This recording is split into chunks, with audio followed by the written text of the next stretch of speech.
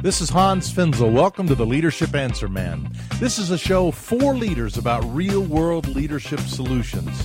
Whether you're a seasoned leader or just starting out, I promise to give you practical leadership tips that you can use this week. No matter what your leadership situation is, I can help. Remember that every follower needs a healthy leader.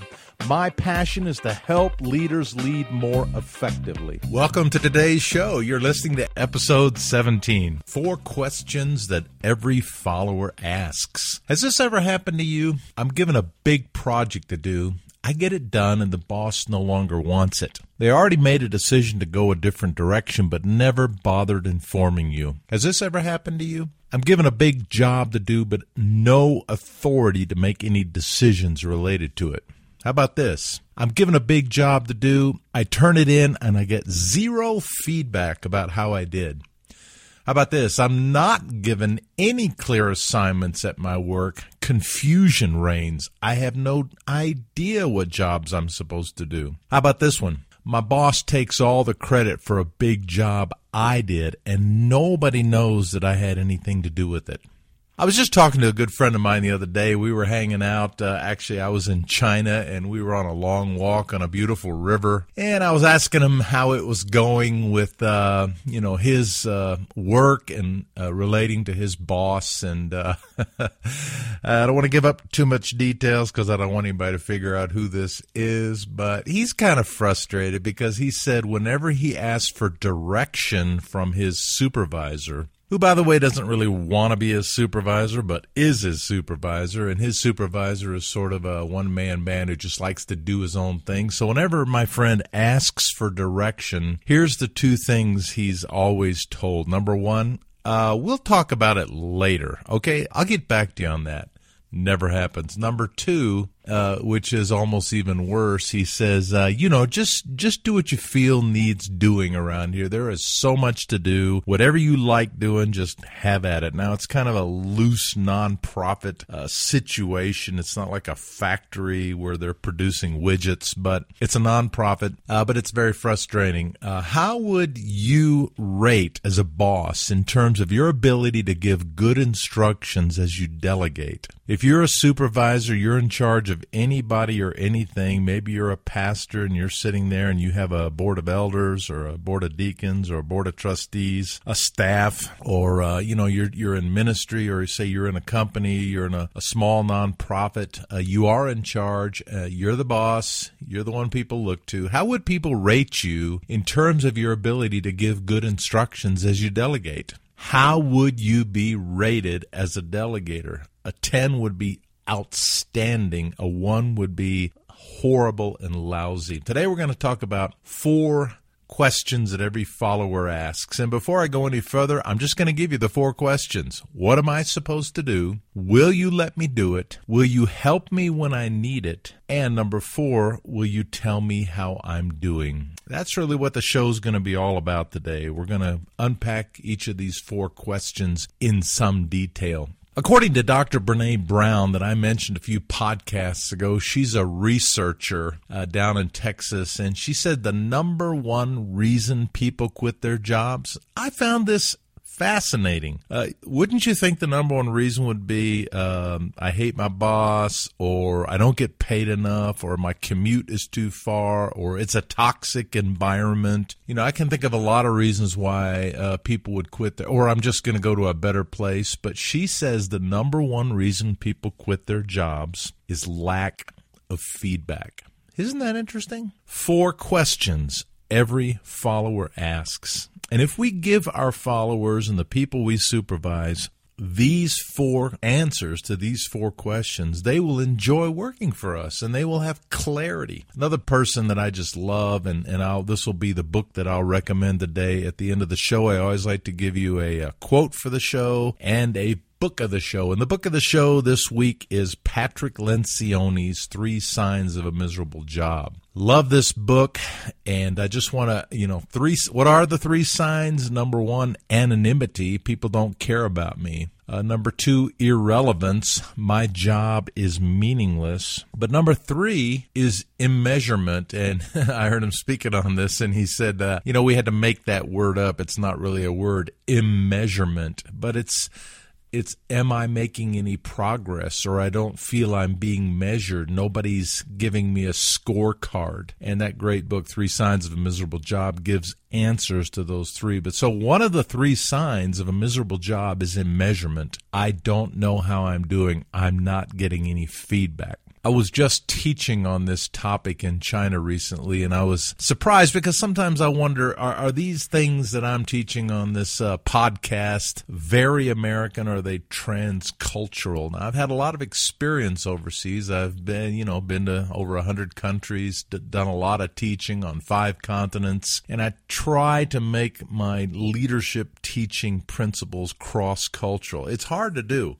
And I've made a study of other cultures as in terms of their paradigm of leadership. In Africa, you got a lot of tribalism. In Asia, you have a lot of kingdoms as well as dictatorships. In South America, you have just a low power distance and a general matriarchal society and a lack of respect for leadership. A lot of interesting dynamics, but we should look for leadership principles that are across cultural lines. And as I was teaching about this very topic of 4 questions that every follower asks, I was surprised at the connection that my listeners had with this list of these 4. They totally agreed and totally got this and embraced this. So let's unpack these 4 questions that every follower asks. Number 1, what am I supposed to do? Let's talk about that. Good delegation starts with a clarity of assignment. How do you do this? Well, let me give you an example. Just this week, my son Andrew, who lives with us, he's a graduate of Biola University. A shout out to Biola, great school, a business graduate. He's got a great job. We raise our children to fly like eagles, don't we? But they tend to be homing pigeons. And I heard a statistic the other day that over 30% of college graduates today are living with their parents. Now, we love having Andrew around. We travel a lot. He takes care of our home when we're away. He's got a great job, so he's not a financial burden. And he's just fun to be with. But he also happens to be a killer graphic artist and an amazing web programmer and web coder. And so his whole world is web technology, web marketing, and design, even though that's not what he graduated in. He graduated in business, and his passion is to be an entrepreneur, and he's part of a cool entrepreneurial startup company here in Colorado. But all that to say, I have a graphic artist and a web programmer who lives in my house, and so what do? Well, if I have an urgent need like I did the other night, I go to Andrew and ask for his help. He helped me with some programming changes on one of my websites, hansfinzel.com, and I needed a new business card for an event I'm going to next week. So here's the job. What am I supposed to do? So I sat down with Andrew, and here's what we discussed. He wanted to know, what do you have in mind? What is the time frame? When do you need this by? In this case, I needed it immediately. But sometimes I give him, tasks, and I'll say, okay, I need this in a week, and he's really great about that. But then he asks the question, how much time do you want me to spend on it?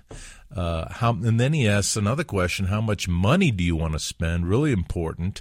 And then what are the basic ingredients? What is your vision? Tell me what you have in mind. And so that all answers the question, what am I supposed to do? And it's really important when we delegate work that we do sit down with people and clearly outline what it is we want. Now, you notice the second question which feeds into this is, will you let me do it? It's so important that we don't tell people how to do the job. We tell them what we want. We give them as much clarity, paint the picture. So the second question every follower asks is, will you let me do it? Of course, now, in this case of Andrew, let's continue this illustration. Now, of course, he has a better eye than I do for graphics. Even though I have a lot of graphic art skill, he is a much better skilled at that. He's an absolute wizard with Photoshop, and he's young. He's 25 years old. And those are 3 reasons why I'm going to listen to him, and I'm going to let him do it. He has a better eye for it, he's got the skill for it, and he's got the age. Because as I'm handing out business cards at a big big convention. And, of course, my interest and passion is helping young leaders lead better. And my passion is to help young leaders take their leadership to the next level. And so, obviously, I want a business, business cards are kind of passe, but the only reason I like to give them out is for my basic content, my contact information and my website addresses, and trying to get people to, listen to my podcast. But, business cards, yeah, people still use business cards, but I want young people to like the cards I give them, say, oh, that's cool. So, will you let me do it? That's a very important question that every follower asks. And what's the answer to that? Yes, please let me do it. Don't micromanage me. Don't look over my shoulder every second and correct me and tell me how to do the job. Give me some time, give me some space, and then let me do it. And before I'm done, I promise I'll get back to you. And in a minute, I'm going to get into some reasons why people don't do a good job at this. But we have to give people the freedom at this point. So the first question, what am I supposed to do? And the answer is give them clarity, give them your vision, build a picture of what it is you need and when you need it by, and how much you're going to spend and how much time you want them and the basic ingredients. Number 2, will you let me do it? Number 3, this is good. Will you help me when I need it? Let's talk about this. This is mentoring. This is discipleship. Here's 2 Timothy 2, 1 and 2. You then, my son, be strong in the grace that is in Christ Jesus. And the things you've heard from me, say in the presence of many witnesses, and trust to reliable men and women, I would add, who will also be qualified to teach others also. That's building into other people. And the question, will you help me when I need it, is all about mentoring and preparing others to lead. Years ago, we had a leader in our organization that I was overseeing for 20 years, and he always said, every one of us have a job to work ourselves out of a job. Now, we were working overseas in missions and ministry with nationals all over the world, and the end game is was always, whether we were working in France or Uganda or Taiwan or Argentina, is to build into local leaders and to work ourselves out of a job.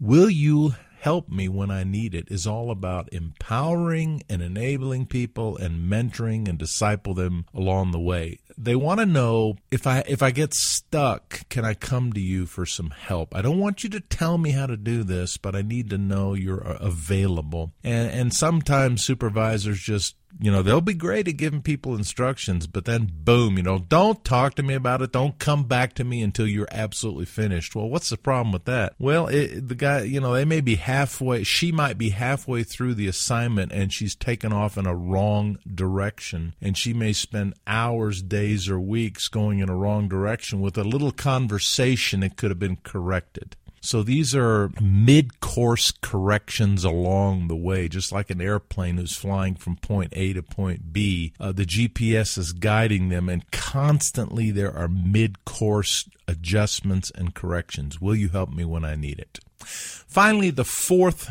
question is, will you tell me how I'm doing? Again, this is the feedback issue, which is so very important. There are really two tasks here when it comes to will you tell me how I'm doing. One is negative and one is positive. One is correction and one is affirmation, and both are important. If you're not doing a good job, or you're not getting it done, or you're not getting it done on time, or you're spending too much money, or the work is inferior, well, all that would be related to correction. We need to get back on track. We need to get back on time. We need to do a better job, et cetera, et cetera. And then, of course, affirmation is the positive side. And I've done a whole podcast on, is affirmation a part of your leadership arsenal? I highly recommend you listen to that. In the case of Andrew, we sat and we tweaked, and I listened to him and he listened to me, and before you know it, zap, in about an hour, the job was done. And it was beautiful. and I gave him an amazing kudos and thanks for a job well done. He always does an amazing job. And we like to feed him some really great meals around the house here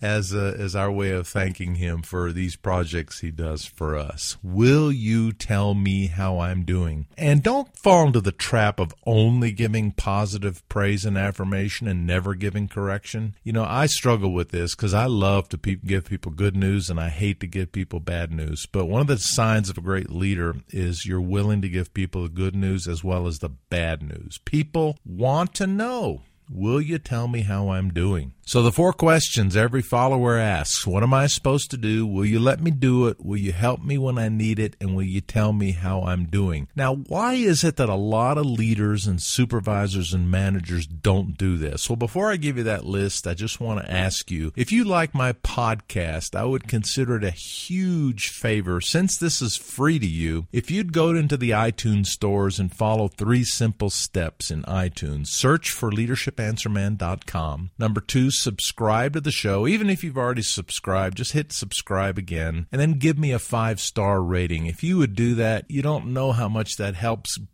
increase the visibility of the show. And I just want more people to listen. It's free, and my desire, if you could help me get more people to listen, I would greatly appreciate it. Thank you. So why does a lot of supervisors, leaders, managers, pastors not do this? Well, they fear losing authority.